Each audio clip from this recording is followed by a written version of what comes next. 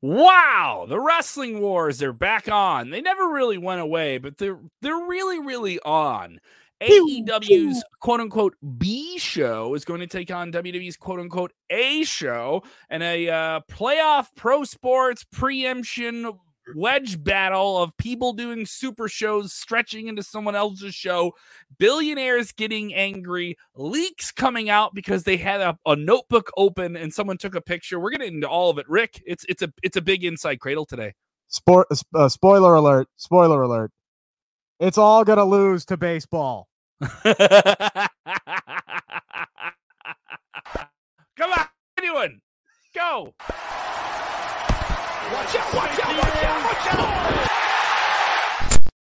out. No way the ALCS loses. Glitchy buttons. We got glitchy buttons here. What's up? It's an Inside Kradle. This week, it's our deep dive. Every single week, we go a little bit longer than we would on Top Story, a little bit longer than we would on our news of the day, or our news roundups.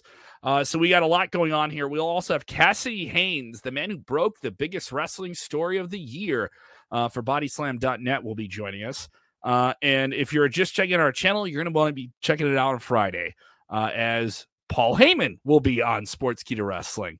That interview coming. If you can't wait that long, we have interviews up now with Dominic Mysterio talking about the ideal moment he wants to have with his father at WrestleMania. Drew McIntyre talking, he's still beating the drum. He wants this UK Stadium show. He wants Tyson Fury from the boxing world. Those interviews are up now on our channel. Plus Vince Russo every Monday night, Dutch Mantel Friday nights after Rampage and Smackdown. It'll be an interesting one here. I'm Kellam. That is Rick Ucchino. Rick, let's get into it. AEW, Rampage, Smackdown, a super Smackdown, going head-to-head here. I believe is what they're calling it. Supersized. Hang on, I got the email. Supersized? Yes, they went supersize me. Hang on. Okay. Hang on. Let me just make sure I have this right. Unhealthy portions of SmackDown. A special 2.5 hour supersized edition of SmackDown airing on FS1. All right, it's airing on FS1 because of Major League Baseball. Yes. Okay, because so that the ALCS game 1, Red Sox and who? I haven't even been following it. Red Sox. Astros. Oh yeah, Astros. Yeah, screw Dusty Baker. Anyway, not a fan. Not a fan of how my Sox play, but that's a whole other story. So we have that going on in FS1. But what's been on wrestling on Friday nights past 9 p.m. in its slot, right?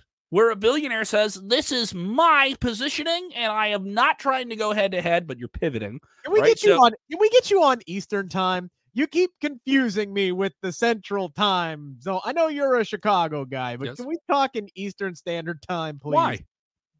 Because our show is for the working people, not the East Coast elites. No, the East Coast elites. So SmackDown moved over to FS1 because of this playoff issue. They say, all right, we know a lot of people have been watching us on network TV for the last 2 years, and we have the most watched wrestling show, and we know we're going to take a hit being preempted here. So how bad of a hit do we want to take? Not that bad of a hit if we make the show an extra half an hour long. And is FS1 going to complain about it? Is Fox going to complain about it? No, do it. All right, so that's what they're doing. That's happening. So the show will start at 7 Central, 8 Eastern, and we'll stretch to about a half an hour past 9:30 Central, 10:30 Eastern. So in doing so, they're dipping into AEW Rampage on TNT. AEW Rampage normally airs 9 Central, 10 Eastern for 2 hours. Okay, so in doing so, Tony Khan got very mad about this. Got very upset about it. I don't think President of AEW won't have it. I don't think he got upset about it. He didn't get upset about it? I think he likes to play to the emotions of the IWC. Yes. That's where a lot of the heat, right? That's where a lot of the madness is coming from, as you have the tribalistic I'll show you a tweet that encapsulates this perfectly. The people say they're bringing the war to our front door, man. I'm gonna show you. I think I know the exact tweet that you were talking about. I'll bring it up here in a minute. I mean, it's that's where all the I'm having fun. Like, really, I'm having fun watching the idiots just lose their mind over this stuff. How dare you take it to our front door? How dare you impede on our time slot, man? Look at this tweet. Look at this tweet here. This tweet. This clown. This is the tweet in question here that got a lot of attention. WWE is taking the war to AEW, man, to our doorsteps. If you don't see it, you're blind. Anyone that calls himself an AEW fan has an obligation. An obligation this week. If you're a diehard, you will support no matter what. No other plans on your schedule. Period. You can just oh God. That's from a guy named Chewy.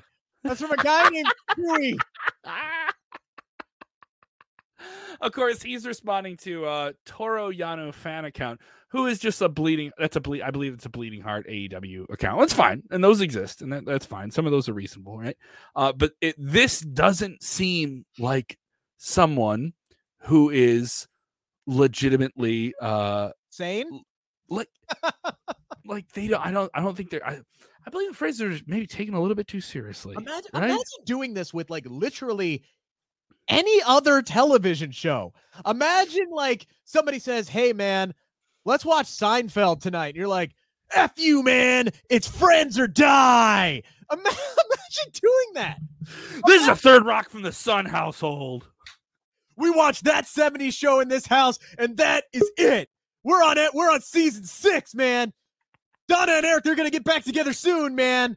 We got to watch it for the 1800th time. All right, so that's what's going on here. We're not alone in it. We have a special guest joining us, the man who broke one of the biggest wrestling stories of the year, and we're going to get his take on the whole AEW versus WWE. They need to destroy Vincent Kennedy McMahon's billion-dollar empire. Remember AEW fans, it's an obligation. You got to watch it this week. And he's coming in like, what the hell did I get myself into? These guys are just screaming about TV shows, and you missed a wild 5 minutes there, sir. It's all right, man. From bodyslam.net, Cassidy Haynes is joining us. Cassidy, thank you so much. Cassidy, of course, a few months ago, broke the massive story that Bryan Danielson, Daniel Bryan, signed with AEW, one of the biggest signings they had following CM Punk and Adam Cole shortly after that.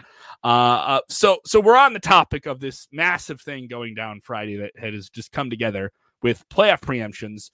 WWE once again is going to buck back now at AEW. What's your take here, man? This thing's Tony Khan's out there really beating the drum, doing a media tour to drum up support for his brand. You got to be obligated. We just ran the Twitter. We just put the tweet on there. Come on, troops. You're in the tribe of AEW. Are you? What's your tribe, Cassidy? I mean, I enjoy all wrestling. I'm not gonna lie, but I really like competition. Honestly, sure. I think it fuels better product on both ends. So let's just do it, man. Let him do it. Let him go ahead. I mean, who cares? I mean, why should we care how he spends his money? Let's just enjoy what they do, man. Yeah, and also, like, I think it's evident that if it with the ramped up things that AEW's done the past few months, right? With NXT moving, and definitely NXT being a developmental thing, I don't think is bad. Like they're gonna make new stars out of that, right? But now it's, well, what is this number compared to Raw? What is this number compared to SmackDown? And you have people in the AEW camp saying like, oh, if it was on Friday, it could beat SmackDown. If it was on Monday, it could beat Raw, right? Well, now it's in a position where it's going to have to compete, at least for 30 minutes. For 30 minutes, it's going to have to compete.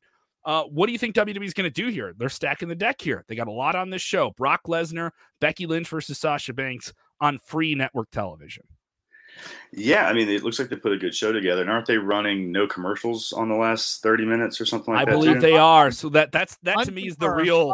That's the real. Well, you know, I mean, didn't Post put out something today about Tony saying he was going to counter that and he'd have more money to spend? Did you see that? Yeah. He basically came out and said, "Hey, look, I got tons of money, so I can play the no commercial game too." Yeah. And I love Tony Khan for clamping back. Like, oh, you're gonna put an extra half hour into my. Like, here's what I'm gonna do. I'm gonna put Daniel Bryan and Suzuki on YouTube at 9:00, impeding on your show. Oh, you're gonna go commercial free again, unconfirmed. Reportedly, they're gonna try to do it. Okay, well, I can do that. I can play that game too. I love Tony Khan for this. I I love watching Tony Khan react and take counter punches and then watching the internet melt down. It's like my weekly enjoyment, honestly. Yeah, I agree. And I mean, look, I was alive and watched the Monday Night Wars, and that was some of the best wrestling ever. So, I mean, all I think is like maybe this will be good. It'll be better for us. So, the only thing that I would say is this. I think all of the risk is on WWE for doing this and adding this half hour in because it's on FS1, where nobody watches FS1. Like the numbers are always way down on FS1. It'd be one thing if this was on network TV. I can't tell you what channel FS1 is on my cable right now. Yeah. I'm gonna have to look it up later. I still hope I have it on YouTube TV, to be completely honest with you. I haven't checked. But if that FS1 number drops down so much to where Rampage, at least that first half hour, does beat it, it's not going to matter. It's not going to matter that it was on FS1. No one's going to talk about that. All anybody is going to say is at 10 o'clock at night on AEW programming, Rampage beat your main event of Becky Lynch and Sasha Banks. That's all that anybody's going to talk about. That's all, you know, the ratings nerds are going to throw out there is AEW beat two of your biggest stars in the main event on free television. That's what's going to be the headline there, and no one's going to care about the breakdown numbers. Rick, is that what you want to see happen? I don't care what happens. I'm asking you, what do you want to see happen, Rick? I give a flying rat's ass about ratings, to be completely honest with you. But there are people who do care. Advertisers do care. Networks do care. So yeah, all of a sudden, if Becky Lynch and Sasha Banks get outdrawn by Rampage, yeah, that's kind of a bad look. I don't care if it is on FS1. So WWE's putting all of the risk here. Do I think that Rampage is going to still outdraw FS1? No, I don't, because Rampage hasn't been getting, very big numbers since the first CM Punk show, but it could happen. It's all the risk is on WWE side, because if AEW loses, oh well, whatever. Who cares? They went up against SmackDown and they lost. But if they win, that's a big notch in their cap there. And Khan's language in these interviews, which have been highly transcribed and shared all over the place. He was on WFAN saying Raw sucked this week, right? Well, he's not wrong. Well, he was on it and he said it, right? So he's on there and he's saying we're gonna have a better show. Now he's saying like, I'm okay if we don't do as good, but if we have a better show, that matters. So it's a lot of language here. Cassidy, is this a big bet by Tony Khan as well? Because it's certainly a big bet by WWE. It's a big bet by Tony Khan to say, I'm going to give away Minoru Suzuki and Bryan Danielson for free on the internet, just to try and get some people to not watch SmackDown in the 9 o'clock hour. Well, I mean, it's not really for free because they make money off their YouTube, right? Sure, I mean, they make money, but you know what I mean? Like, your TV partner is not benefiting from that. Yeah. You're like some of those things I'm saying. That's true. But, yeah, I mean, I guess he's gambling a little bit doing it, but I don't think he's going to. I think, like he said, the risk's not really on him to lose anything here. I mean, if he can take away some numbers from WWE, like in a little bit, I think that's probably a little bit of a win for him. You know, what I mean? And the Suzuki Danielson match, which is it could headline the Tokyo Dome if they want to do it in New Japan. I think it could devolve into an angle more than a match itself. And I think that's the purpose of it. It's like, oh, the angle we were going to do to set up this thing down the line. Let's do it now. Let's do it. Let's do that now. And I think it's going to be a solid thing. There's no way you're going to get those two guys in the ring to do that and not have something special from it. No matter what, we're getting something cool. Brock Lesnar's going to be on the show. You're going to have Brock Lesnar and Roman Reigns. That's been a fun, interesting storyline. I thought we were done with Brock Lesnar and Roman Reigns as an interesting storyline. It's certainly compelling on SmackDown. Becky Lynch, she wasn't supposed to be a heel. Remember, she wasn't supposed to be a cool heel, but now she's a heel. Crowds don't like Becky. They like booing Becky. I did find it very interesting this week, by the way, that she told Ryan Satin that no, she did not request to be a heel, as was previously reported. I forget by whom, but that was not the case. She was told, we want you to be a heel when you come back, which makes the decision all the more stupid. They would bring back one of their most over superstars that people were begging and clamoring to see and who genuinely want to cheer for and go, no, we're going to make them hate you. Good luck. Good luck, because it ain't working. Well, the crowds are booing. Are they? Kinda. It's kind of mixed. It's the people. It's again. They're not quiet. How about that? They're not quiet. Not quiet. We've heard Dutch talk about this before. They're splitting the audience.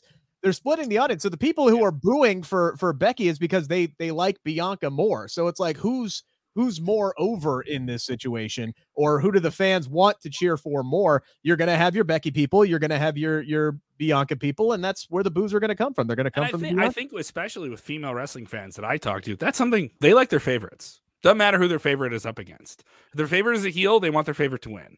And these are two audiences that are on different sides of the spectrum, and they are definitely have female fan bases. So I think that's an interesting play. Across the board, though, wrestling fans, for better or for worse, are a lot smarter than what they were. Look at Roman Reigns. Roman Reigns is shattering merchandise records. He is selling stuff as a villain, selling stuff as hot as John Cena was in his heyday as a babyface. That tells you everything you need to know about your audience as a wrestling fan. Let's get into this other topic. WWE was supposed to have a pay-per-view in my town of Chicago for TLC. Oh, I'm so sorry. And have abruptly, I've been robbed, Cassidy. I've been robbed. Chicago just does not get proper premier professional wrestling events, the pay-per-view level. Mm-hmm. And that was Kev. Kevin's done joining us for the day. How you doing? What was that? That malarkey, I tells you. So drive forth from Chicago one more time. I'm booting you out and blocking you. You got to drive out to me. That's going to happen, buddy. I got to drive 5 hours. All right. So Cassidy, the big change here, no longer a TLC pay-per-view. And even though I'm in Chicago, right? They're going to do a loop here. They made it a Smackdown instead of a pay-per-view. That'll be on the 18th. And they'll do a loop. They'll do Milwaukee the following Monday. They have a super show. They're going to do that Saturday that was added recently. So this has kind of been in motion here for a while now. And I don't mind it because they're going to be doing this big WWE New Year's Day special as a pay-per-view, which I think is actually a really cool idea. I know that's a Nick Khan concept. He's been behind that and has put that out there. Different Khan. What do you think of this? I don't know. It's interesting to see them make change like that and drop a pay-per-view. And wasn't it supposedly because it was too close to the Atlanta pay-per-view they're going to do or whatever now? Yes, the Atlanta pay-per-view is the New Year's Day concept, and they didn't want something so close after Survivor Series as well. Atlanta rarely gets stuff. Go Atlanta. Boom. So, whatever. Go Atlanta. Either way, you're down for it. Last time WWE had a Cincinnati pay-per-view was 2006. But okay, yeah, you guys just keep complaining about this. It's not even a medium market. You got to go to those big towns that matter, Rick. That's the important part. You got to go where people want to be. You got to go where people want to be. I'm going to get in my car after this show is over and drive to Chicago and shove my foot. So anyway, can you? New Year's in Atlanta is a big deal. Actually, they do a big thing. They have the Peach Bowl, I think, is there usually. Is it the Peach Bowl or the SEC? It's the Peach Bowl every year. Yeah. So there's something, or the Chick-fil-A Bowl or whatever it is there at the stadium. So there'll be a lot of people in town. They'll be there the next day. So now you can extend that New Year's Eve, New Year's Day thing, whatever. So it's not a bad idea to put that pay-per-view in Atlanta, especially on that day. And I don't hate dropping TLC either, because it's one of those.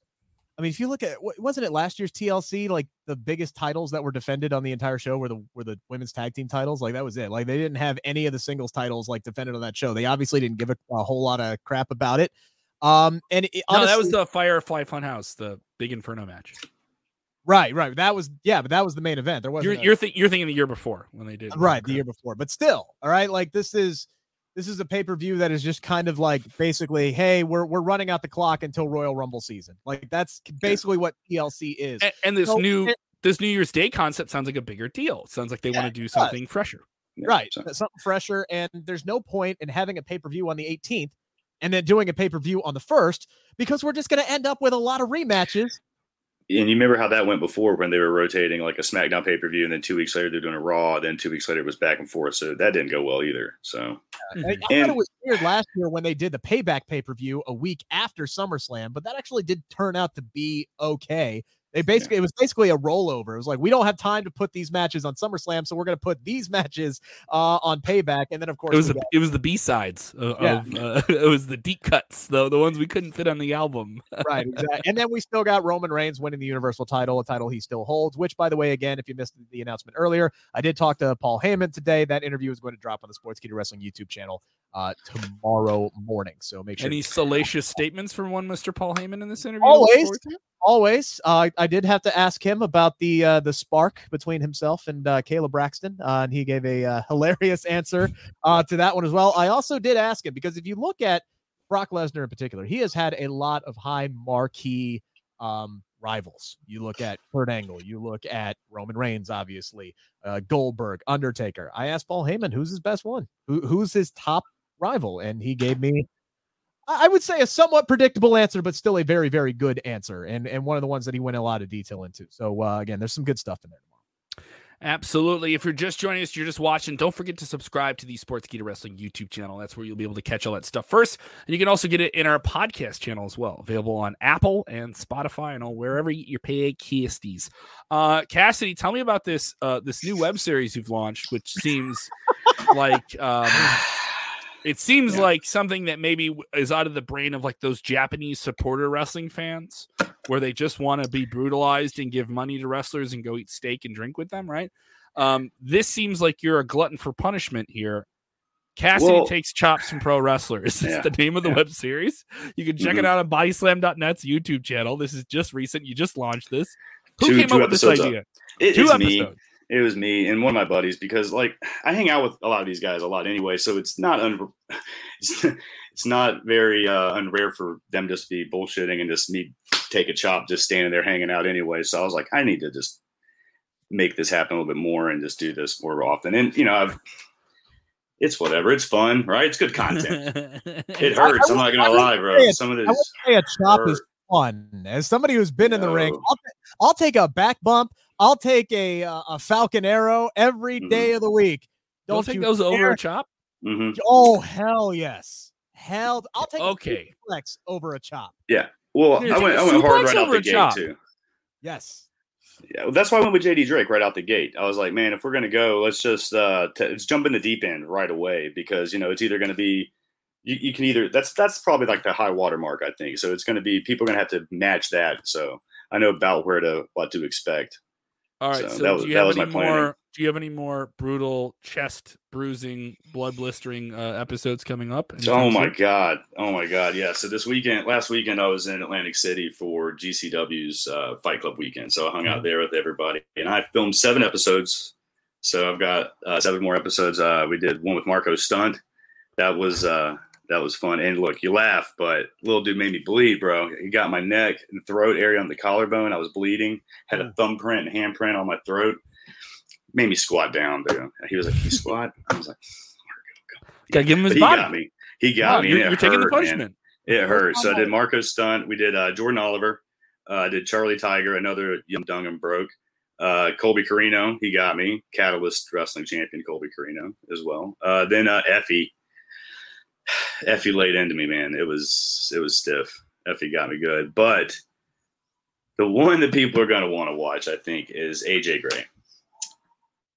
So, he turned me into King Hippo, man. I fell like 10 feet back and like slid across the floor. It hurt. I put a little on my Instagram. I think I tweeted it. If you go to my Twitter, which is right there on Twitter, you can find a tweet I put out where I took a screenshot of right after he hit me, and I stood up and walked back to the camera, and you can see it's, oh God, dude, it's rough. I've taken some of these as like bits and different things with comedy shows back in the day. When I was in college, we would have, I was at WXAV, St. Xavier University. I thought it'd be a really cool thing as a radio guy, because there wasn't any web. We weren't doing video or anything like that. This is like early 2000s. I'm dating myself. I thought the people need to hear. They need to hear it. So I was like, well, I'll take a light one. And every time we'd have a wrestler, and I would take a chop, and they were brutal. They're brutal. Yeah. And one of the last ones I did was the first female guest on the show will be Masha Slamovich. She laid into me too, man. Hers was recently signed with MLW Impact Impact Wrestling. Impact, yeah. So yeah, she was excited. She really had fun with that one. Who's your dream chop guest? Who's your dream? They light you up. Who has to be on the show? Man, I like an idiot. Like I don't know why I asked Chris Dickinson while we were backstage, but he said he didn't want to do it. And everybody's like, "That's probably for the better for you." And I was like, well, I was trying to do this for you people. So The one person that I was almost more curious to take a chop from that I never did, which is weird since I trained with him for over a year, but I have heard that the most vicious chop, maybe short of Walter, comes from Jimmy Yang. So if you ever get a chance to take a chop from Jimmy Yang, that might be one you want to do, but you might not want to. I can look at it. He's in the Atlanta area. I'll see what's up with that. But if you watch the first episode of my show, it was JD Drake, and Anthony Henry recently released NXT's Asher Hale was standing there with us because he's in episode 2. He didn't chop me. He gave me a chest kick because he says he's a kicker. So I took a chest kick from Anthony Henry in the second one. But in episode 1, Anthony says right out, he's like, I'm taking chops from both Walter and JD Drake, and JD's are worse.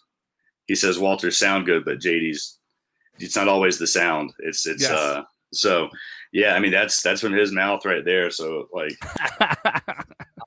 you know, it all depends on where you hit too, right? Oh yeah. The first one I ever threw in a match, I accidentally did like an uppercut. And I hit the dude in the ribs, hit him across the chest, and oh my God, I knew the receipt was coming, man. Mm-hmm. Well, watch, we got an episode where that happens too. So if you just keep what you totally laid out a future episode of this one. Jordan Oliver does not. He gets me a little low. Right where the upper rib and the sternum come together. He was like, oh, I kind of missed. It's like, no, you didn't. You got me. You got me, bro. Right in the upper breadbasket. Now you got me. That's a medical term. The upper breadbasket. Yeah. The upper breadbasket. It's right here near the upper dorsmus. My grandpa was a doctor, so I know these things. He really was, though. But I think he'd be upset that you called it the upper breadbasket. He would. He'd be so mad at me. But no, I have a lot of stuff planned. I'm gonna keep doing these. I got some more shows coming up. Nyla Rose wants to chop me, so that's going to be. She told me to write my will. Okay, so, yeah, that sounds fun. I mean, and that's a healthy thing to do as an adult, is to have that prepared. I do that anyway. It's just good advice. You got all that wrestling merchandise behind you. You know, somebody's got to leave with that. You know. Nyla put you 6 feet under with one chop from God there, and you're just like, who's getting the Macho Man Legends edition? Like, what's going on here? So you were at GCW. We've seen the pandemic is odd. You know, like there were stop and starts with it. There were some people that are trying to do shows with it when it was too early. And Rick's involved in independent wrestling. I am as well, and more of a broadcast role with AEW. But you got to see GCW this weekend. It's month to month, it's getting progressively bigger and bigger. It was ramping up. We thought at the end of 2020, like, vaccines are here. Let's go. And I saw it a little bit with AEW shows. Then things were pulled back, and now things are kind of ramping up again. How do you feel things are going out there? Because there's some people who are still hesitant to go to anything, and then there's plenty of people that are just gung ho about everything now. I did the ones in New York 2 weeks ago too. There were the emo fight. I was only up there for that one, so I've done a few here recently, and I didn't get sick. But my friend Kate from she does the Fightful post show. We were hung out the whole weekend in Atlanta, in New York, and she got COVID on her way back, probably on the train. But still, you never know. You can get it from anywhere, man. So I think you're just just do what they say, whatever mandates are in their order, shots. And just. Get your shot. I got mine, but she had hers. But still, if you're people get going to events like this, definitely get your shots. If your hesitation is, I don't want to get it because this is, or you don't have any belief not to get it, you just don't want to get it, right? If you're going to be going to stuff, get your shots. Like I got COVID a month and a half ago. Rick was aware of it, and I don't know if I've ever said it. So I got it, and it laid me out for 2 or 3 days. But I had my shots already, so I felt fine. I was good to go. The day I tested clear, I was at Riot Fest.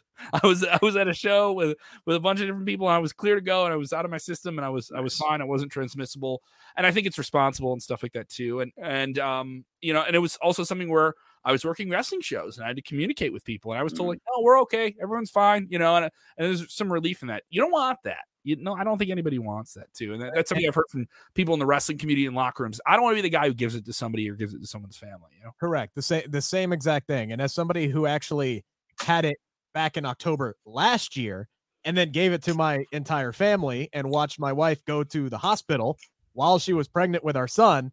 You don't want none of that. You don't.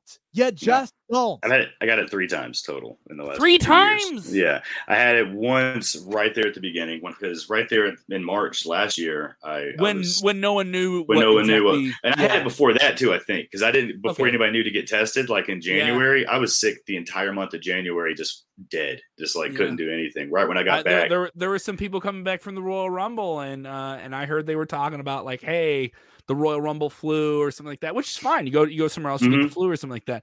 This was a different case. That's what everybody was telling me. They thought it was I got a really nasty flu at the Royal Rumble this year. So it may have been here a lot longer than we even knew, you know? Yeah, I think I had it in January and didn't know, because I've never been that sick from like a flu, but it hung around for a month. And then March, I got it again in March, I'm pretty sure. This is again, like they wouldn't test me in my hospital for some reason, because I don't ever run a 98.6 fever. I'm like 97.4 or something anyway, so I'm always running cold. So when I had 101.7 fever, they're like, that's not high enough. I'm like, but I'm never 98.6, so this is really, really high for me. And they wouldn't like put me in the test, because that was when they were being real like weird about like you have to be above this temperature to even get tested. And I knew I had it because I'm like added 1.2 degrees to that, and I'm like, where you need me to be, but they wouldn't. They were like, that's not how a temperature works. Pretty sure that's how a temperature works.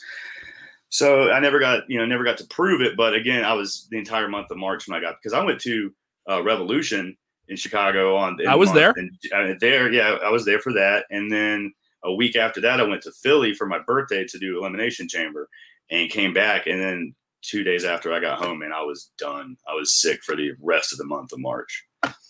So I think, and they wouldn't test me. They wouldn't that's when I couldn't get tested to find out. And then, earlier this year, even after I had the shot earlier this year, I got sick and I got tested once, and then I was good 3 days later, like you said. So it was weird. So you've been covering this. You covered one of the biggest jumps from WWE. It was Bryan Danielson coming over, and seemingly he was one that didn't leave WWE on bad terms. He just wanted to do something different, and AEW offered him something different, and he came over, compared to some other people, quite amicably over to All Elite Wrestling.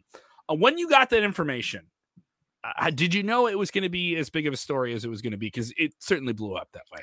Definitely. And it was one of those that people kept asking me, like, well, how confident are you that this is going to happen? I was like, guys, I don't think you come back from this one if you miss it. You know what I mean? This is one of those, it doesn't matter what I reported after that. I could be like, hey, the sky's blue today. And they'd be like, oh, yeah, well, remember where you said Daniel Bryan was going to, you don't know what you're talking about. Yeah. So it was like, you can't come back from that. And I was, that's how confident I was in it. I knew how big it was going to be too, because it'd be the one that I wouldn't live down, or it'd be the one that, like you said, like you introduced me as the guy that broke that story. So I knew it was a lot of make people, me or break me. A lot of people are, you know what I mean? Mm-hmm. I wish you were. I wasn't just tying your name to one story, but a lot of people know you for that, and there's worse things. Yeah, I knew that. I knew that's how it was going to be. That's what people are going. That's the one that will like legitimize me really. When I've been doing that, I've been nailing stuff for years, and nobody really pays attention except for a couple of the sites, but.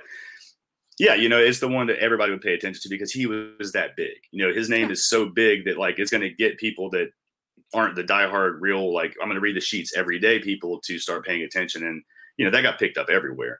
New York Post had reported it and credited and cited me. Forbes, like all these places that don't really, cover the sheets that much, we're picking up this one. So that's how I knew it was going to be big like that. So that's why I wanted to. I had a similar thing a few years ago. Go ahead, Rick, get in there. Yeah, I was going to say, so when you're getting ready to drop the hammer, so to speak,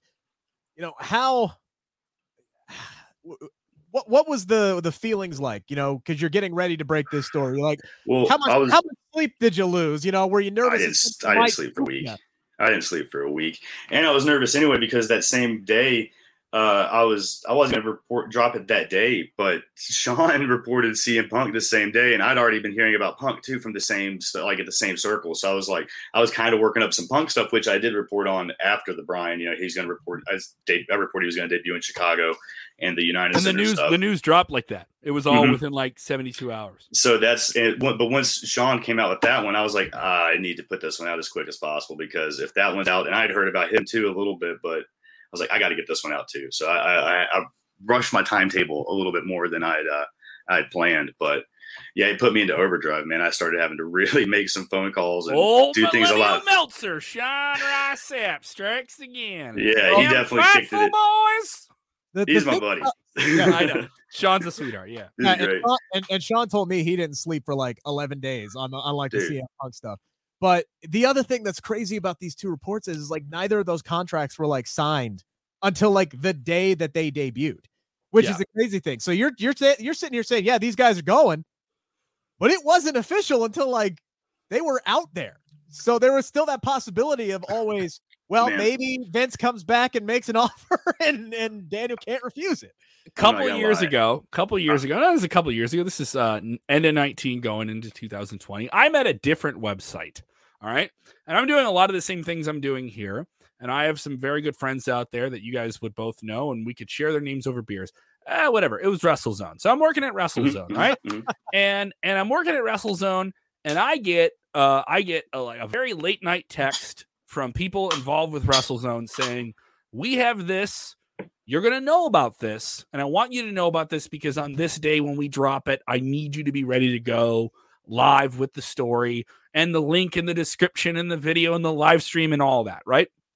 So it was all right, and we had graphics made and everything, and I knew for about, I want to say 4 days that Edge was going to come back at the Royal Rumble. And we knew about it, and we were verified in our source, and it lined up with different things we had been following up with. And so we had to keep quiet for 4 days. And also, like, you're like, somebody else could find this out and beat us to it, whatever. But we were asked, don't say anything until this day by the source. Like, I will give you this information, but please do not put anything out until this day. Because we think at that point, people are going to know anyway. All right. So they're like, all right, okay. So we're waiting. And then the night before, there is some hesitation from our source of whether or not he should have actually told us this. and then this source reaches out to somebody else and says, "No, I got the green light. We're good to go. You guys want to go with it? We're good to go." And I was like, I woke up to the news of, we have the green light to go with the story. And you don't want to piss anyone off. You know what I mean? There's been things we've known about that come out in the news, and you're asked not to say anything, and you do the respectful thing because you're asked not to if it's off the record. So that's part of telling these big stories, you know? Then at the same time, we're still fans because I don't want to like completely ruin, a really special thing. I would have been fine with just watching Edge show up at the Royal Rumble and not knowing it was going to happen. But it was all right. Mind you, we didn't know he was going to show up at the Royal Rumble. We just knew he was coming back to WWE. I can relate to that one, man, because that was what I did with Daniel Bryan. I was sitting on that for 2 weeks that he was that they bumped up his return timetable. Like that it wasn't going to be Grand Slam anymore, that it had been moved to All Out. I had been sitting there for 2 weeks on that. And I got, same thing my source told. I got told, you can say it, next week. Just wait until next week because everybody will know about it next week.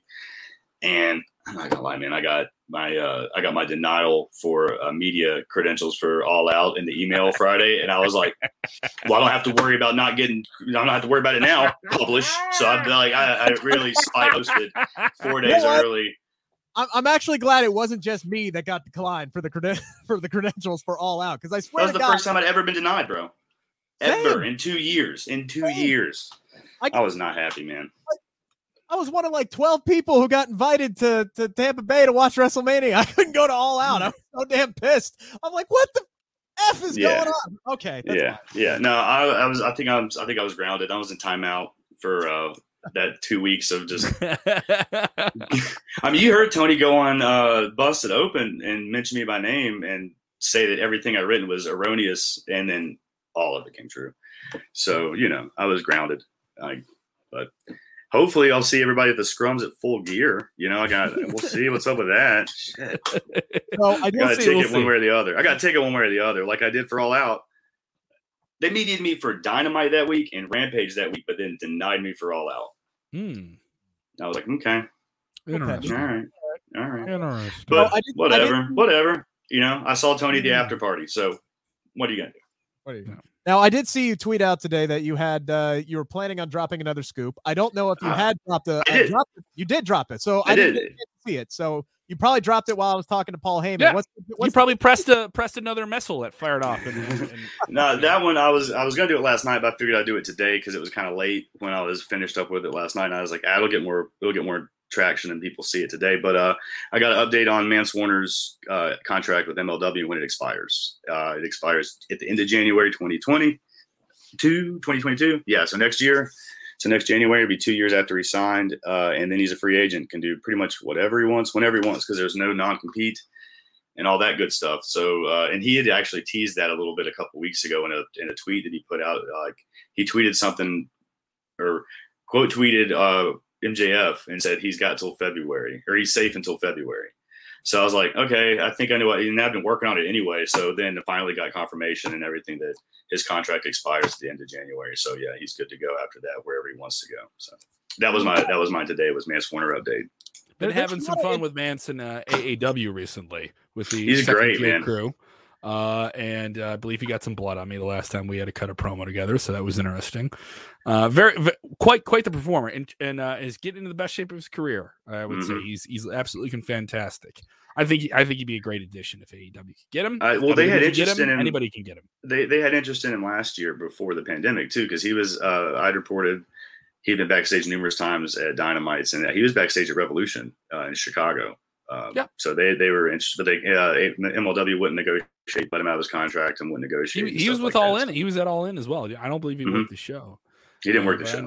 He couldn't. I believe he was with MLW at the time. Yeah. Mm-hmm. So it all lines up. I mean, he'd be the perfect type of guy that would fit in for them too. You know, I would say like, that'd be, unless you're gonna do something really, really cool in NXT or have a great offer from New Japan or Impact. That's the ideal destination for you. Yeah. You're talking about people jumping. There was interest from NXT. I'd heard that too. It's in my report that there was interest from AEW and NXT, but we'll see what he chooses. But you got to think that the better fit, you said, the better fit's got to be somewhere that allows him a little bit more creativity on his own end, like AEW. Now, Rick, I put this out to you before. We've talked for the last months about people jumping to AEW. Some of those contracts that AEW signed at the beginning are coming up next year.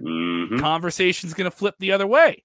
Well, we also got some interesting names coming up soon for WWE. Absolutely. So this is the man who covers the jumps. Who's jumping from ship to ship? This guy's in the little boat. Look at him go from pirate ship to pirate ship. I think we have an idea. I think we have a good idea who is not happy with their spot in WWE and probably isn't going to re-sign a contract. You know, I think we all can see that one. It's been pretty obvious, and he looks like he's getting that Dean Ambrose Moxley treatment too. Dean Owens, would that be a certain guy who's getting his butt kicked by a guy named Madcap Moss all of a sudden? Yeah. So see that Kevin Owens is on his way out. I haven't heard anything, you know what I mean? But I think it's pretty obvious from, all of our standpoint, there's been reports and stuff out there. I'm not completely sold on him going. Because my thought process is I think the bandwidth that AEW has right now is pretty full for people jumping there. Like, are you going to be the person that jumps over there and no one's going to really think of it the same way they did someone else going there? And that isn't to say that that you aren't special. Just there's people went to WCW. It's like, oh yeah, this happens now. People just, you're on the other show. Now they show up in the show. And once that starts to happen, those jumps don't become interesting. Now you got to do something when you're there and you're almost running in thick mud a little bit. All right, well, yeah, you came over here. So what are you doing? That started to happen. And I think there's some comparisons you can make now that are going to be a little bit more, even more elevated, because the standard that AEW, the standard that WWE wants for those big moments when people come over, when a Royal Rumble surprise thing happens, when somebody shows up on Dynamite, I would say is the comparison. People are going to have higher expectations for these appearances.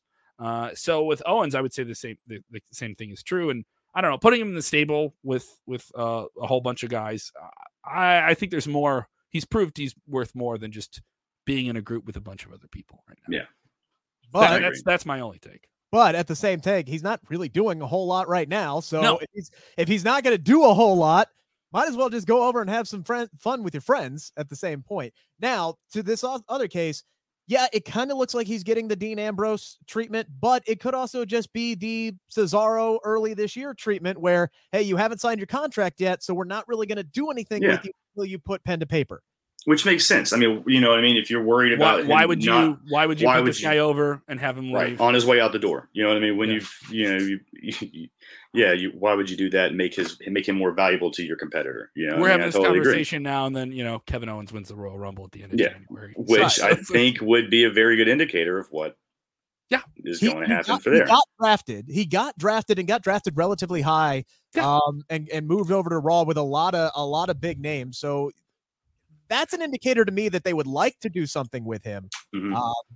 And I think from WWE standpoint, they want to re-sign him. It's just all about, well, okay, can they come up? I think it'll be pretty easy to re-sign him if you promise to do what he wants, basically. But we'll see if they if they actually do it.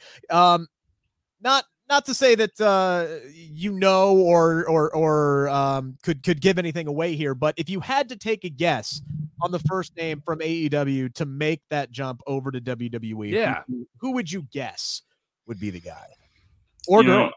I might guess Brian Cage. Lines up. There's a guy they brought over. They had high hopes for. At least people had high hopes for him.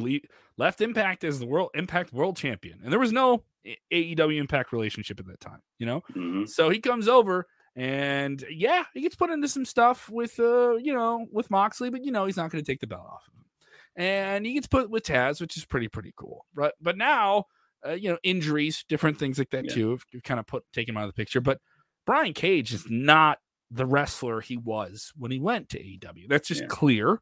Some people, for lack of a better phrase, it happens in WWE. It's bound to happen to AEW. And this isn't a shot at anyone. This is just trying to tell a story with a circus. Not everyone gets to have the highlight that they want. Some people get lost in the shuffle. That just isn't the way it goes. And you have to develop, fresh new stars. I think that's what they're trying to do. But he's a guy you brought in that had high expectations. And I would completely see that. I think it'd be a real heel move if MJF said, I'm going to WWE. And that would be the ultimate heel thing to do. Mm-hmm. And he could go there and be a real heel. And then WWE fans wouldn't like him because he's the all elite guy. And all elite fans wouldn't like him because he isn't an all elite guy anymore. I think it would work. The thing is, storyline wise, it would work the best for him to do that. And there's a handful of other people I think could benefit from it as well.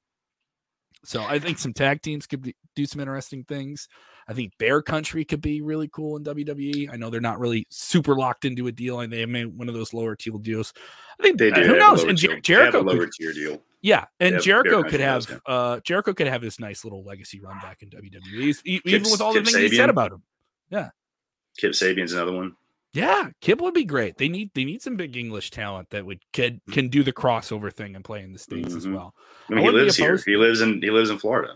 Oh yeah, so he's ours. He may have the accent, but he's Florida bound. You can see him at Universal Studios. I really do like the Brian Cage shout too, by the way, because I believe WWE was reportedly interested in bringing him over when he did go to AEW, and he just seems like Vince's kind of guy, just a big, thick MFer who's just going to destroy people when he gets there. Muscles that can move, man. Yeah, yes. Exactly. That is Vince's prototype, which is again why I'm stunned that he let Braun Strowman go. But anyway, it is what it is. There's nothing I'm going to talk about on that one. There's some stuff there, but nothing I'm going to talk about on that one that I can say. Appreciate it. Protect your business. Protect your business, Cassidy. Off the record. Off the record. After we're done recording, you can. We'll run down the card here for Crown Jewel here, which is coming up in about a week. But before we do that, one thing I wanted to bring up here, and I didn't check you with this, Rick. WWE is going to run a lot of stadiums in the next year. They're going to run a lot of stadiums. This has been reported today. Tickets for the Royal Rumble went on sale at the Dome at the America Center. For a Royal Rumble in a dome, 66,000. This has been something they've been wanting to do with their big quarterly events. And the rumored number is around 8 arena events for WWE in the next year and a half, which is a very, very big number, which would lead you to believe that it's going to be more than WrestleMania. WrestleMania could be 2 nights. Maybe that's 2 of those dates, right? And they could run more of those dates. Maybe one of them's over in the UK that we heard about next summer. But this is the sense of then you have to have something bigger. You have to have these big matches. And you have to maybe bring in some other names and celebrity elements, and another Bad Bunny has to be thrown onto it to give it some superstar celebrity sizzle. Or is WWE? Bunny. Go ahead, Rick. I said, or Bad Bunny. Or Bad Bunny. Or Bad Bunny. But I mean, that was an example of it, right? I think it's definitely a sense of WWE saying we've been away from live events for long enough. If our house shows aren't going to be a big thing, our big premier capital events are going to be a massive thing for us. I'm going to a house show in December. I'm looking forward to it. They're fun, right? But these big stadium tentpole events are something I think the hardcore fan says, I'm going to wait and save my money on that to some degree as well, right? Yeah, I mean, do they still do 2 shows in Saudi Arabia, and did those count as stadium shows? Because those are always in a huge. It isn't clear. The number we've heard is they're going to do 8 within the next year and change. So that's a lot. If you count, I mean, I would think that those 2 stadium shows in Saudi Arabia would count. So then you got 6. Yeah, in the States, and then what we get the usual 4. Yeah, we can maybe do the. And it isn't determined yet, but they could be running a 2-night WrestleMania again in Dallas. Yeah, at a stadium that seats 100,000. Yeah, so but I like stadium shows. I think it's cool. I think it's good. As long as you can fill it, it looks a spectacle, and there's the papering they can do with it too. You know, you can give away 10,000 tickets to advertisers and sponsors and prize winners and stuff like that. And here's the thing with some of these newer venues, like SummerSlam, for example, when they were at Allegiant Stadium in Las Vegas. These new places, man, especially football stadiums that are built and the acoustics are there and they are built for home field advantages, it makes for an incredible atmosphere when you are there live. When Becky Lynch's music hit, the desk that my laptop was on in the press box was shaking. It was that loud in the place, and that was only 3/4 full. So some of these newer places, it really does make for an incredible atmosphere. So that might be another reason why, you're seeing some of these. They're almost like doing the Super Bowl approach. Oh, we got a new stadium that's been built within the last 6 years. Okay, let's go play there. They should try out that stadium in Atlanta. That's a new one. It should be, I would go. Hey, that's close to me. Paul Brown Stadium was built within the last 30 years. I think they should try that one personally. Yeah. I'm one of the. I'm a White Sox fan, but I would not mind going to see a SummerSlam at a Wrigley Field. I think there'd be something really, really special about something. That'd be cool. That'd be a cool look. Yeah, it'd be a cool look. And WWE trying different things in different venues through special events. I'm okay with that too. Try doing something new. Try it. Kev, before we get to the Crown Jewel preview, because we will not be having a show next week. We usually record Thursday afternoons for Thursday night. Crown Jewel will be going on right during our record time. So we're going to take next week off, which is, and we will be live after Crown Jewel, by the way. We'll have a live post show. Right. That. So there's a lot going on there. So it's going to preempt our schedule next week. So we're going to do our Crown Jewel predictions here on this show. But before we get into that, I want to know, and Cass, maybe you know more on this than maybe you could tell us here, but am I crazy to think that the vignette that we saw on NXT this week, right? It was the female wrestler with the shovel saying that her past was dead and buried and I'm ready to start new again. Voice alteration, clearly a British accent. Am I crazy to think that this is Paige? Am I crazy? That was the first name that popped into my head. And I'm sitting here going, okay, it would be a damn miracle again. But we've seen these before. She's been teasing stuff on Twitter. I know everybody's sitting here saying, oh, it's Elias or it's this other person or it's Ember Moon. And I'm like, it was clearly a British accent. It was clearly a female. Somebody with a past that they want to bury and start again. Cass, am I nuts to think that this might be Paige? Sherlock Cassidy Holmes cracked the case. I mean, don't we all? I don't know about you guys, but I think I hear Paige rumors at least once or twice a year anyway. And I had honestly had heard them a couple months ago. Somebody was, sending me stuff that they were saying, hey, look into Paige around Survivor Series. But I hear that every year. And this is right when she was teasing all that stuff too. So I was like, I think I just kind of didn't play. I didn't take much, into it because I was like, I think this person's just telling me stuff he's based off what he saw on her Twitch or whatever. But, I saw that last week and I was like, shit, did I drop the ball on this? Or maybe that's honestly what I thought. I was like, shit, this person was feeding me something like 2 months ago about Paige, but I get it at least literally once or twice every year. I start getting Paige stuff and I'm like, man, I don't think they're going to let her wrestle. But I saw that last week. I literally was like, damn it, I might've screwed up and like not dug into that a little bit more than I did. And WWE doesn't want to put somebody in the ring and have them get, hurt beyond repair. And they've taken a new approach, at least in the last 10, 15 years, and said like some people say, oh, why did they do it Daniel Bryan? Because Daniel Bryan wasn't honest about his injuries. He's open about that now. And they wanted to wait until they were absolutely sure. And are they doing that same process with Paige? We don't know, because with Daniel Bryan, it was a little bit easier to see that he was saying, yes, he was out there. He was making the media rounds. He was still an on-screen character, but yes, I want to be in the ring. I want to wrestle. That is what I want to do. And he was, expressing that while performing on television. And everyone kind of understood it. Like, they just can't let him do it because of the concussions. But here he is trying. With Paige, she said it and has this Twitch stuff, but it isn't that face fronting. And I do think that she would want to go a different route. I think she would want to make it like here I am, and she did that once before, and it was surprising. It would certainly be a moment. And obviously to do it on NXT would be clever. To do it on NXT would be very, very clever because you wouldn't have to put her on the road. You could put her in an isolated circumstance. I believe she lives in Florida. Am I correct? I think so. So, I mean, like, you could do it in this kind of very isolated circumstance.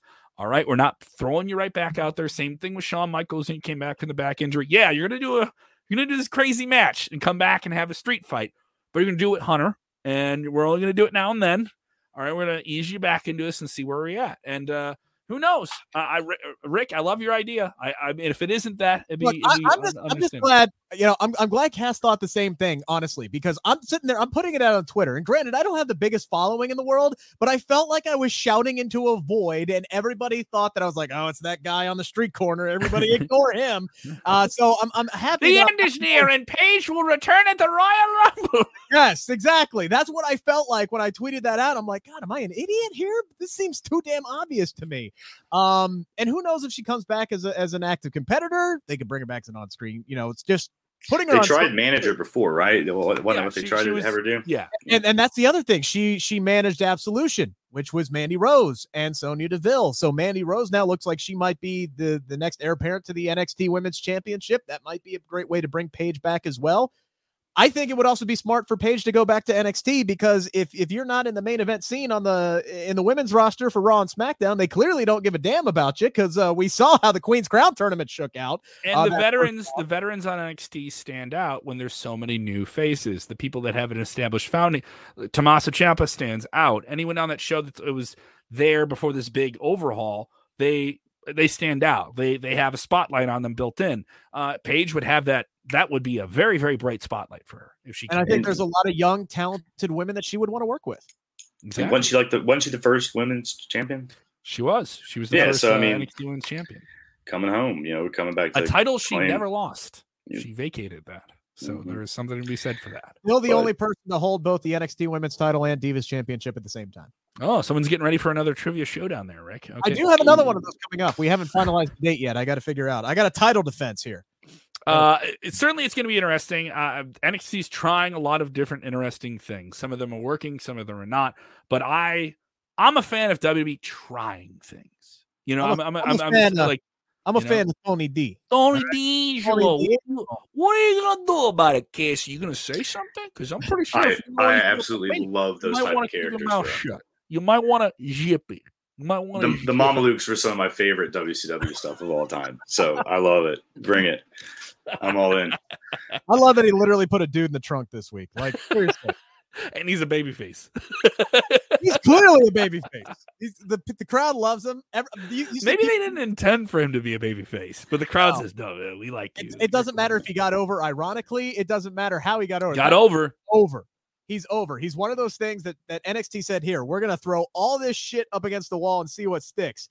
That MF stuck. I got to find out. He is from Chicago, but I'm told he's not from Chicago proper. He's from Oak Park, which is a suburb just west, which is also a suburb known for having many, many, many organized crime ties. So maybe he's in the right suburb. Living the gimmick, Yeah. But we get a Tony D'Angelo interview. We'll ask for confirmation on that. Crown Jewel. This is WWE's first big major international event. They did have that big UK tour, but in terms of outside of the UK and the United States, this is it. This is their first real big foray into a major international event, and it is under their very lucrative and profitable deal with the Kingdom of Saudi Arabia. This one has a lot on paper, Rick. What's the biggest match you think that fans will want to tune into to Peacock on a Thursday afternoon for and coming up next week? God. Okay, seriously, man. It all depends on the crowd, right? Because I think we've seen Roman Reigns and Brock Lesnar a dozen times, but just the fact that you got Paul Heyman there, again, interview dropping with him tomorrow, but the fact that you have Paul Heyman there and the roles have reversed. You have this monster heel in Roman Reigns. You got ponytail babyface Brock Lesnar, and we don't know where Heyman's allegiances truly lie, because we know he lies out of every corner of his mouth to save his butt. And did he lie to you, Rick? Did he lie to you in this interview? You think he lied to you? Yeah, he was totally in character, so everything was a lie. But anyway, but, the thing with Heyman on television, and that what they've done with this Roman Reigns character is everything that they tell you is literally what happens. They spoiled the ending to WrestleMania right in front of your face, and still no one saw it coming. He literally smashed, stacked, and pinned both Edge and Daniel Bryan at WrestleMania exactly how he laid it out. So Paul Heyman in this last week literally lays out, hey, why would I be doing this with Brock Lesnar in front of you? It would be the dumbest thing I could possibly do. It would be so bold and in your face and right there. And I'm sitting there going, yeah, so it's probably going to happen now, right? They've done just enough to lay the seeds of doubt that maybe Paul Heyman is a double or maybe even a triple agent to get you intrigued in this matchup. So there's a lot of fresh paint on this Roman Reigns and Brock Lesnar matchup. It doesn't feel like a retread. It does not feel like a retread. You have two different completely inverses of the characters. Cass, how do you feel about Brock, Reigns? Who do you got? I'm 50-50. I just know the match is going to be entertaining. I know that. Yeah, I can't decide who's going to win it. I'm interested in the match for once. You know what I mean? I'm like, oh, this is – and I think it's because I really don't know who I think will win, who I think is going to win this one. And that has me has my attention for once, because usually I have a good feel. I'm horrible at predictions, by the way. Like, I don't know if you've ever noticed that. I'm the absolute worst on our prediction shows that we do. Oh, horrible. I've lost by like 35 points sometimes, like, because we did 2 pay-per-views in the weekend. I literally got 1 match right out of 2 pay-per-views. You couldn't call somebody to find out what the match result was? Bro, I start not trusting my brain and going with my heart. I'm like, I drank a beer with that guy. I'm going for him. And that's just what always happens. And ended up just being He gave me a thumbs up one time when I saw him wrestle at a VFW. I'm going with Yeah, exactly. I do the same thing with people I interview. It's like, oh, they wouldn't give me this person unless they're going to do something really special at the pay-per-view. No, it turns out that's just all they could get to do the media tour that week. They really didn't have anything planned. Yeah, everybody else was busy. So, yeah. I talked myself into thinking that Cassie Lee was going to have like this huge run at the Royal Rumble because she did all the media that week, and then she was in it for like 5 minutes. And I'm like, are you effing kidding me? Or should I say, are you joking me? But it is what it is. But I still think Roman Reigns is walking away with this, because I think it would be dumb to take the Universal title off of television. Because Brock is not going to be there very often. I believe that's been reported this is his only match in 2020. He's heavily promoted on the Royal Rumble poster, so we know he's coming back for January. Look, there's not a lot of star power on this SmackDown card starting on the 23rd. You drafted a lot of it over to Monday Night Raw for some dumbass reason. So I think they're going to keep the Universal title and Roman Reigns in his prominent spot. I think Reigns is walking away with the belt on Thursday. It makes sense, but... Yeah. We have the WWE Championship on the line. Big E is the new fresh champion, but a man I spoke to recently who said he wants that title back now that he can compete for it and it's no longer around the waist of Bobby Lashley is Drew McIntyre. Drew getting the better of Big E this week on Monday Night Raw, but I just don't see that strap coming off Big E anytime soon. Hell no. Nah. Hell to the no. This is going to be a nice cap, a nice title retain for Big E. It sucks that it's coming at the expense of McIntyre, because he's clearly the guy, the challenger to step up to Roman Reigns with the most equity. But then he'd be coming off of basically 3 straight big losses, losing to Lashley and losing to somebody else. He needs something not title related. He needs a grudge. He needs a personal to team up with Sheamus on SmackDown and just dominate the tag team division. That is exactly what Drew McIntyre needs Cassidy, to do. There's this thing with Rick where if he doesn't see his fantasy booking on television, he gets angry at it. He gets angry at the show for not doing what he says on the internet. So. I'm just an idea guy. I'm just an idea man. I come up with good stuff. And I also think these guys can have a really good match too. I think they can have they have a physical dynamic between each other, which could be really interesting to me. And I would look forward to that. This is Big E's style. It's big, meaty men bumping meat. Like, this is exactly what Big E wants to do. I think this is going to be a hell of a sprint. I don't expect this to be some 15, 20-minute classic. I expect this to be 5, 6. You want a 5-star classic? Not me. Big, meaty men slapping meat. This is going to be the shortest match on the card, except for maybe the Queen of the Ring finals and the Goldberg match. This is. I expect this to be a really heavy sprint, and I expect Big E to retain the title because, again, it would also make no sense to then move the WWE Championship back over to SmackDown. It just doesn't make a whole lot of sense. The triple threat for the WWE Women's SmackDown Championship. The Man, Becky Lynch, Bianca Belair, Sasha Banks. They're going to tease this big with Sasha and Becky going at it on this coming Friday. I'm looking forward to this one. There are some combustible elements to this. I like that we do get to see Bianca and Becky go at it again, as their last match on pay-per-view was more of an angle with Sasha coming back at the end. But I don't mind because the story has me hooked. I didn't expect Becky Lynch to hit for me as a heel. I obviously, for some fans, don't feel the same way, but she's certainly not a boring character. Bianca Belair still has a stake in the game as she got this flash attack and lost, but wants to prove something. And the boss always wants to be around the title and hasn't been in the mix for a while here. And obviously, this is a compelling thing. This is a major match in Saudi Arabia, where having these types of matches with women is certainly a rarity. And this will be another one that is different. And it'll be interesting to see how this is presented and what limitations WWE may have to deal with here. I do feel that Bex is keeping this belt. She's going to be the heel that scrapes by and chases away with the title out of Saudi Arabia. What do you think, Cassidy? Yeah, I agree. I think she keeps the belt, and then it just progresses the storyline of Sasha and Bianca further to go that way. I think that's they don't need the title. They don't need the title for the story, so that's going to be where it goes. And then you get whoever is going to challenge her next. You know, maybe Rick could calm down and Liv Morgan could step up and get a shot at that would sure as shit be nice, considering, she's been getting the biggest pops of anybody not named Becky Lynch or Bianca Belair in recent weeks, and then went undrafted and lost in the Queen's Crown tournament to Carmella in 90 seconds. But I digress. Can't fraternize with the enemy, right? Heard about that too. Yeah. I don't know what you're talking about. That is a Romeo and Juliet type situation for sure. Yeah. You'll have to clue me in on that after we are done recording. But anywho, sure. What I expect is Becky Lynch to win off of a KOD from Bianca Belair. I expect Bianca Belair to hit the KOD. Becky will kick Bianca out of the ring. Becky will cover Sasha, and she will win the match. The interesting thing is going to happen afterwards, because we are going to have Charlotte, the Raw Women's Champion, on SmackDown, and Becky, the SmackDown Women's Champion, on Raw. It's gonna. I almost want them to add Charlotte to this match, because they surely as hell has been teasing her being involved in this angle, and make it for all of the gold, whether it's winner take all or a 2 out of 3 falls match, and whoever gets the first pinfall wins the Raw Women's title. Then you can have Becky win that one, and then Charlotte wins. Yeah, and this is the final WWE show before the rosters or whatever the draft was. Correct. So yeah, I'd like for them to not be lazy and do a title flip, or just rebrand the championships and have them be the WWE, Women's Champion and the WWE Women's Universal Champion, and call it a damn day. But I do think Becky wins this match, and I do think it's going to be Bianca doing the damage that causes it. I like Sasha to eat the pin here. I would be stunned if Becky lost the title this quickly.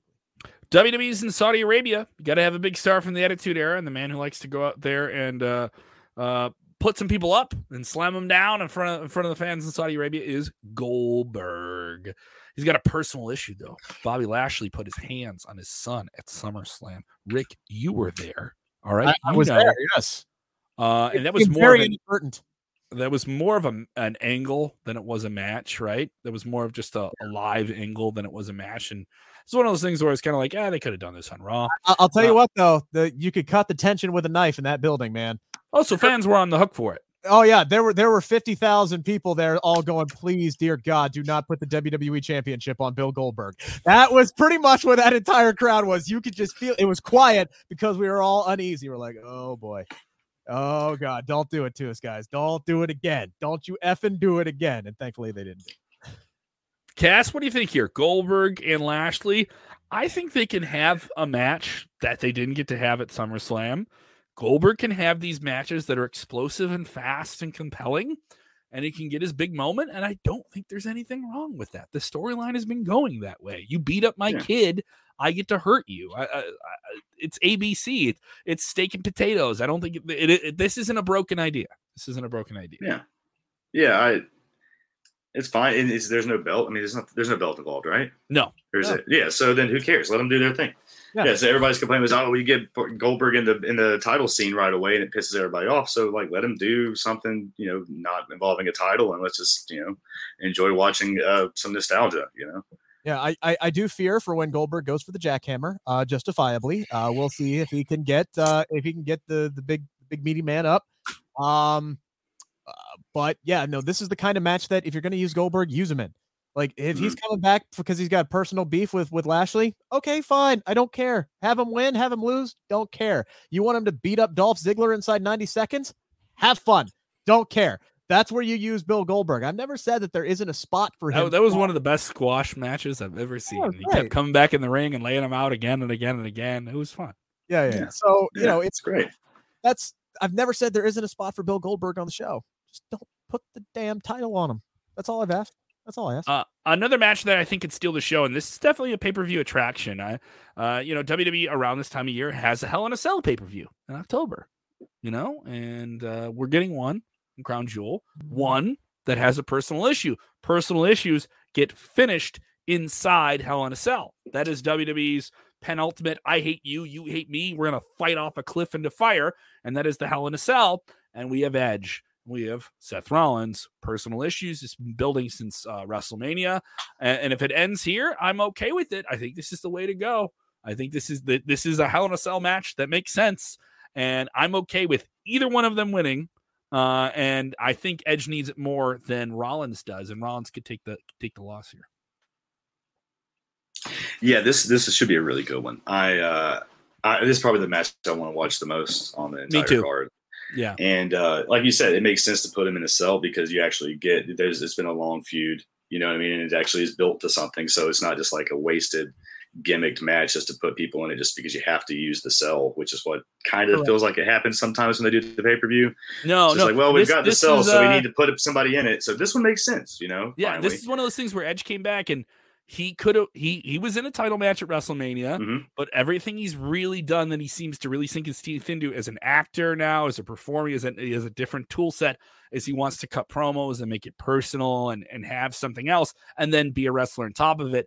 He's a guy who almost doesn't need a belt to have special matches. And Rick, what do you think here? Who do you got, Edge or Rollins? I honestly have no damn idea. I really don't. Pick who you want to win. Who you rooting for? I have no earthly idea. I think I'm like, seriously, this is the one where I'm just going to literally put my feet back up on the desk, enjoy it, and be happy no matter what the hell happens.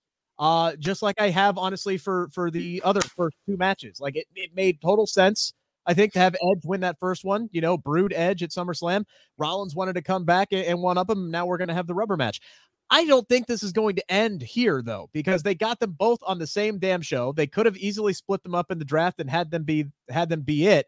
I would not be surprised, honestly, if Rollins wins this match, does something personal. Maybe, Beth Phoenix is there or something. I don't know. She's traveling to Saudi Arabia. I don't know if Seth does something stupid. But I think for some reason, I don't think it's going to end here. And I'm thinking maybe we're building toward that dream mixed tag match that a lot of people have been wanting to see.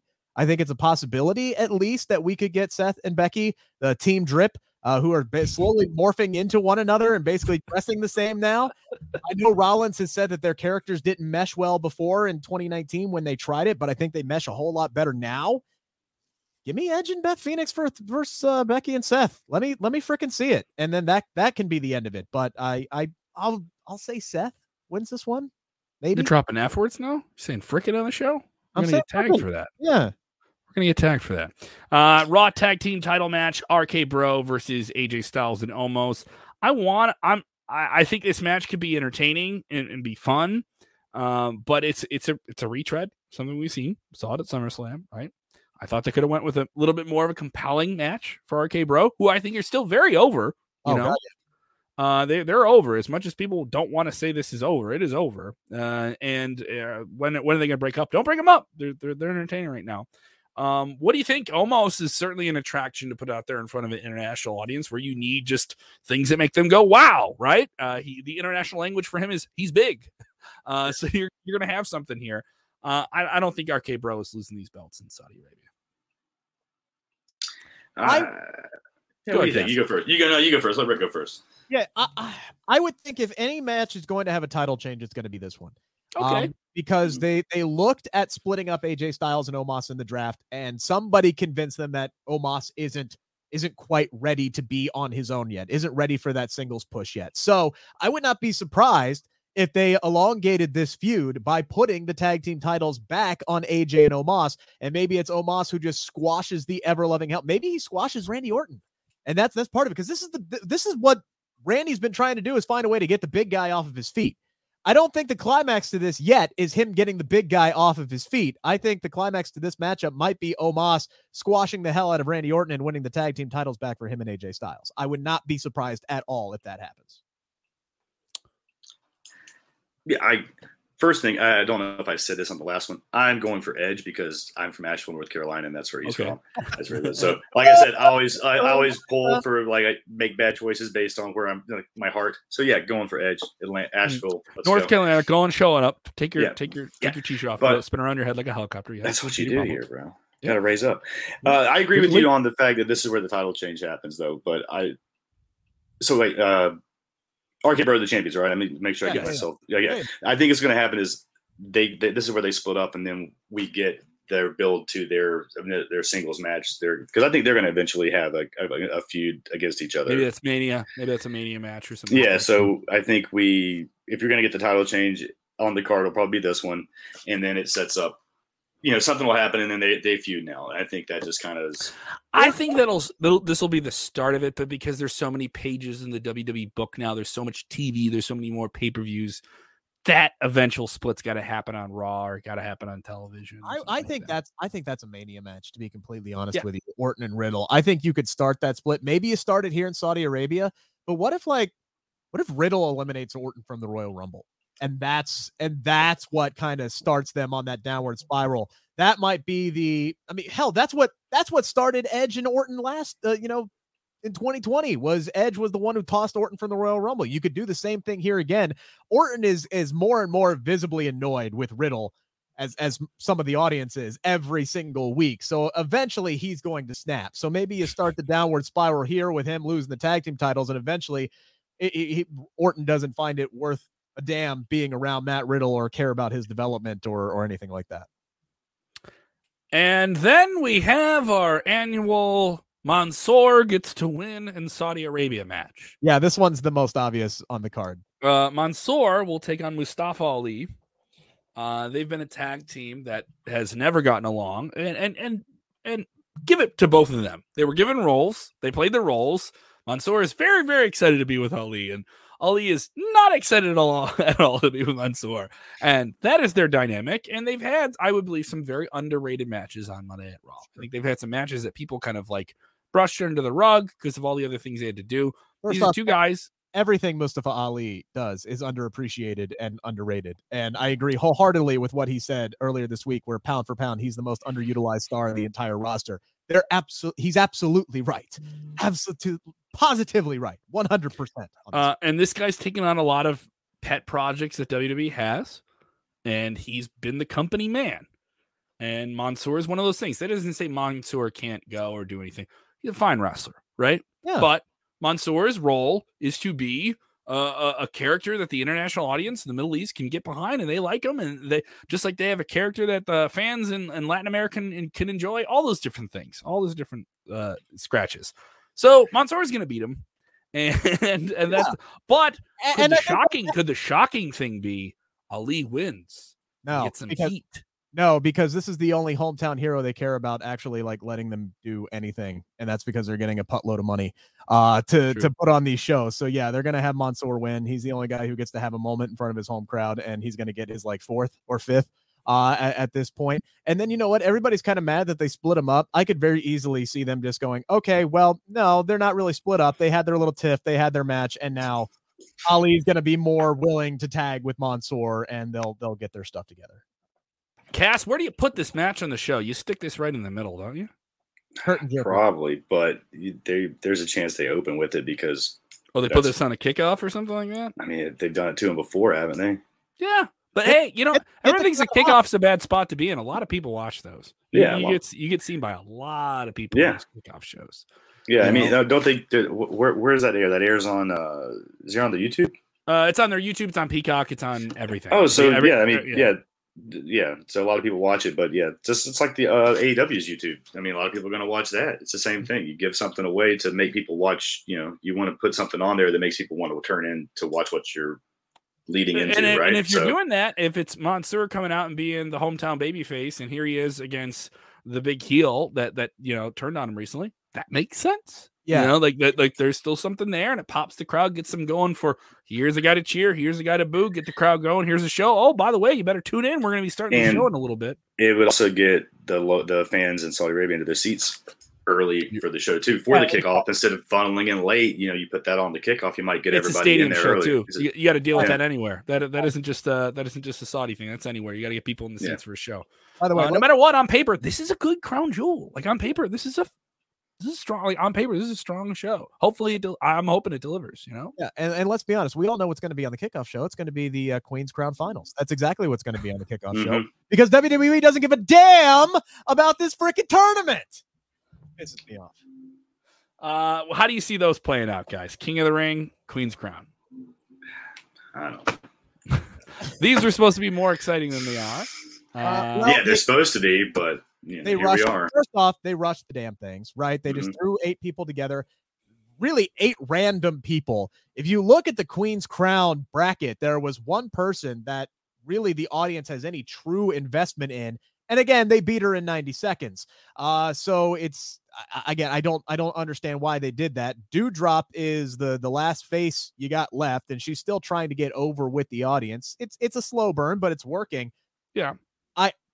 I think you have to go Shayna Baszler, though. I don't know how, if anybody's going to care about a Shayna Baszler versus Zelina Vega or Carmella match, because it's heel versus heel, which is why I think Dewdrop is going to win. But I think it would be better for Shayna Baszler to kind of continue this revamp of her and get her back to that old dominant killer that she has been showing signs of being. So I think it makes sense there.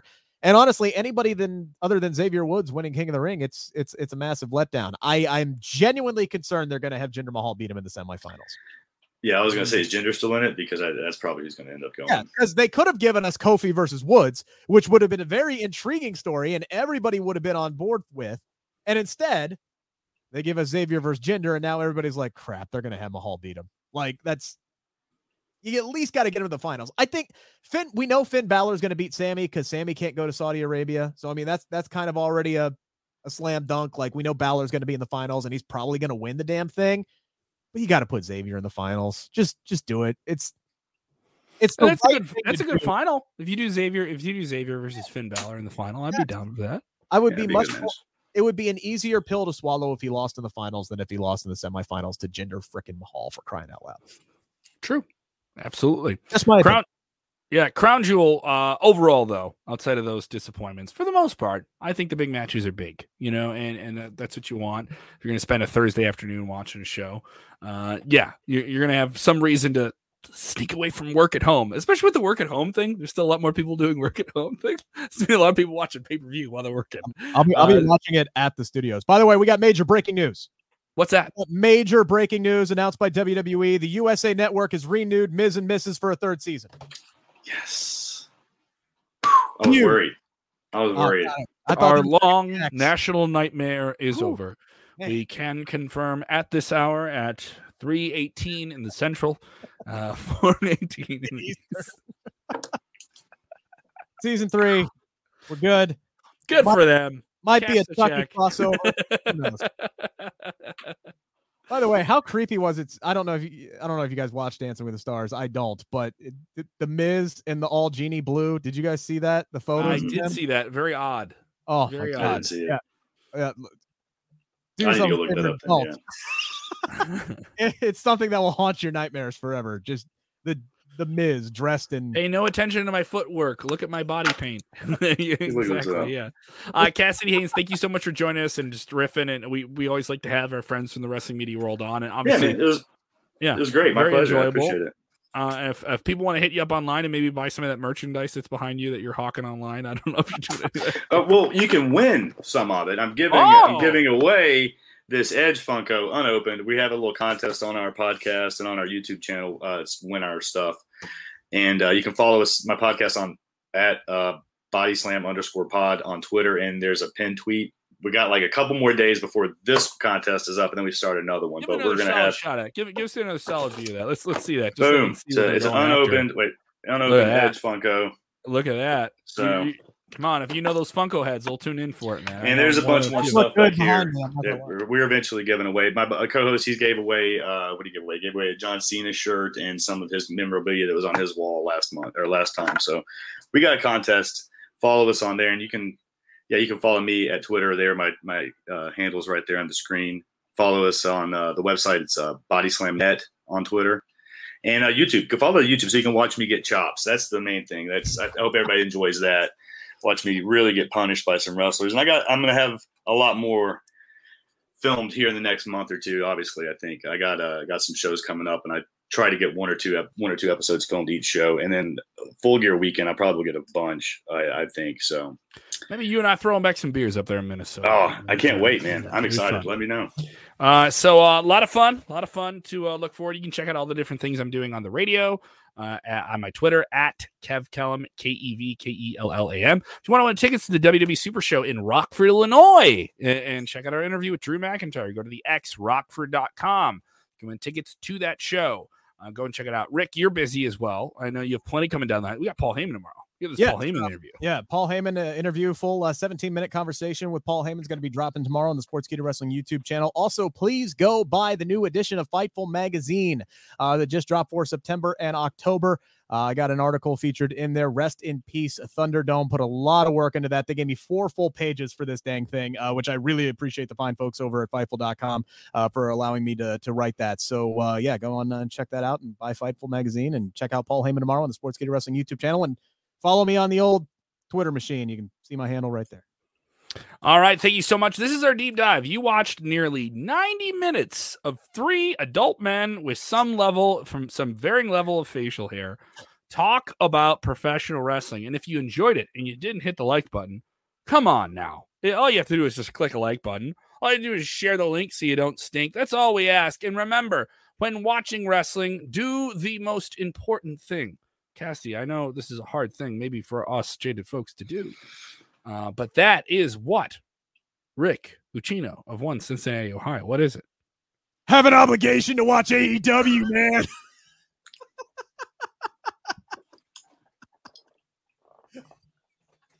Sorry, I had to bring it back.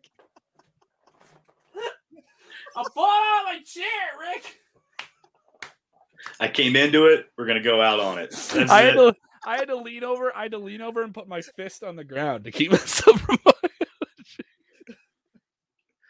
Enjoy wrestling, everybody. I don't care what you're watching. Just enjoy it. See ya. Bye. Effie shirt. Buy Effie's merch. Buy that merch.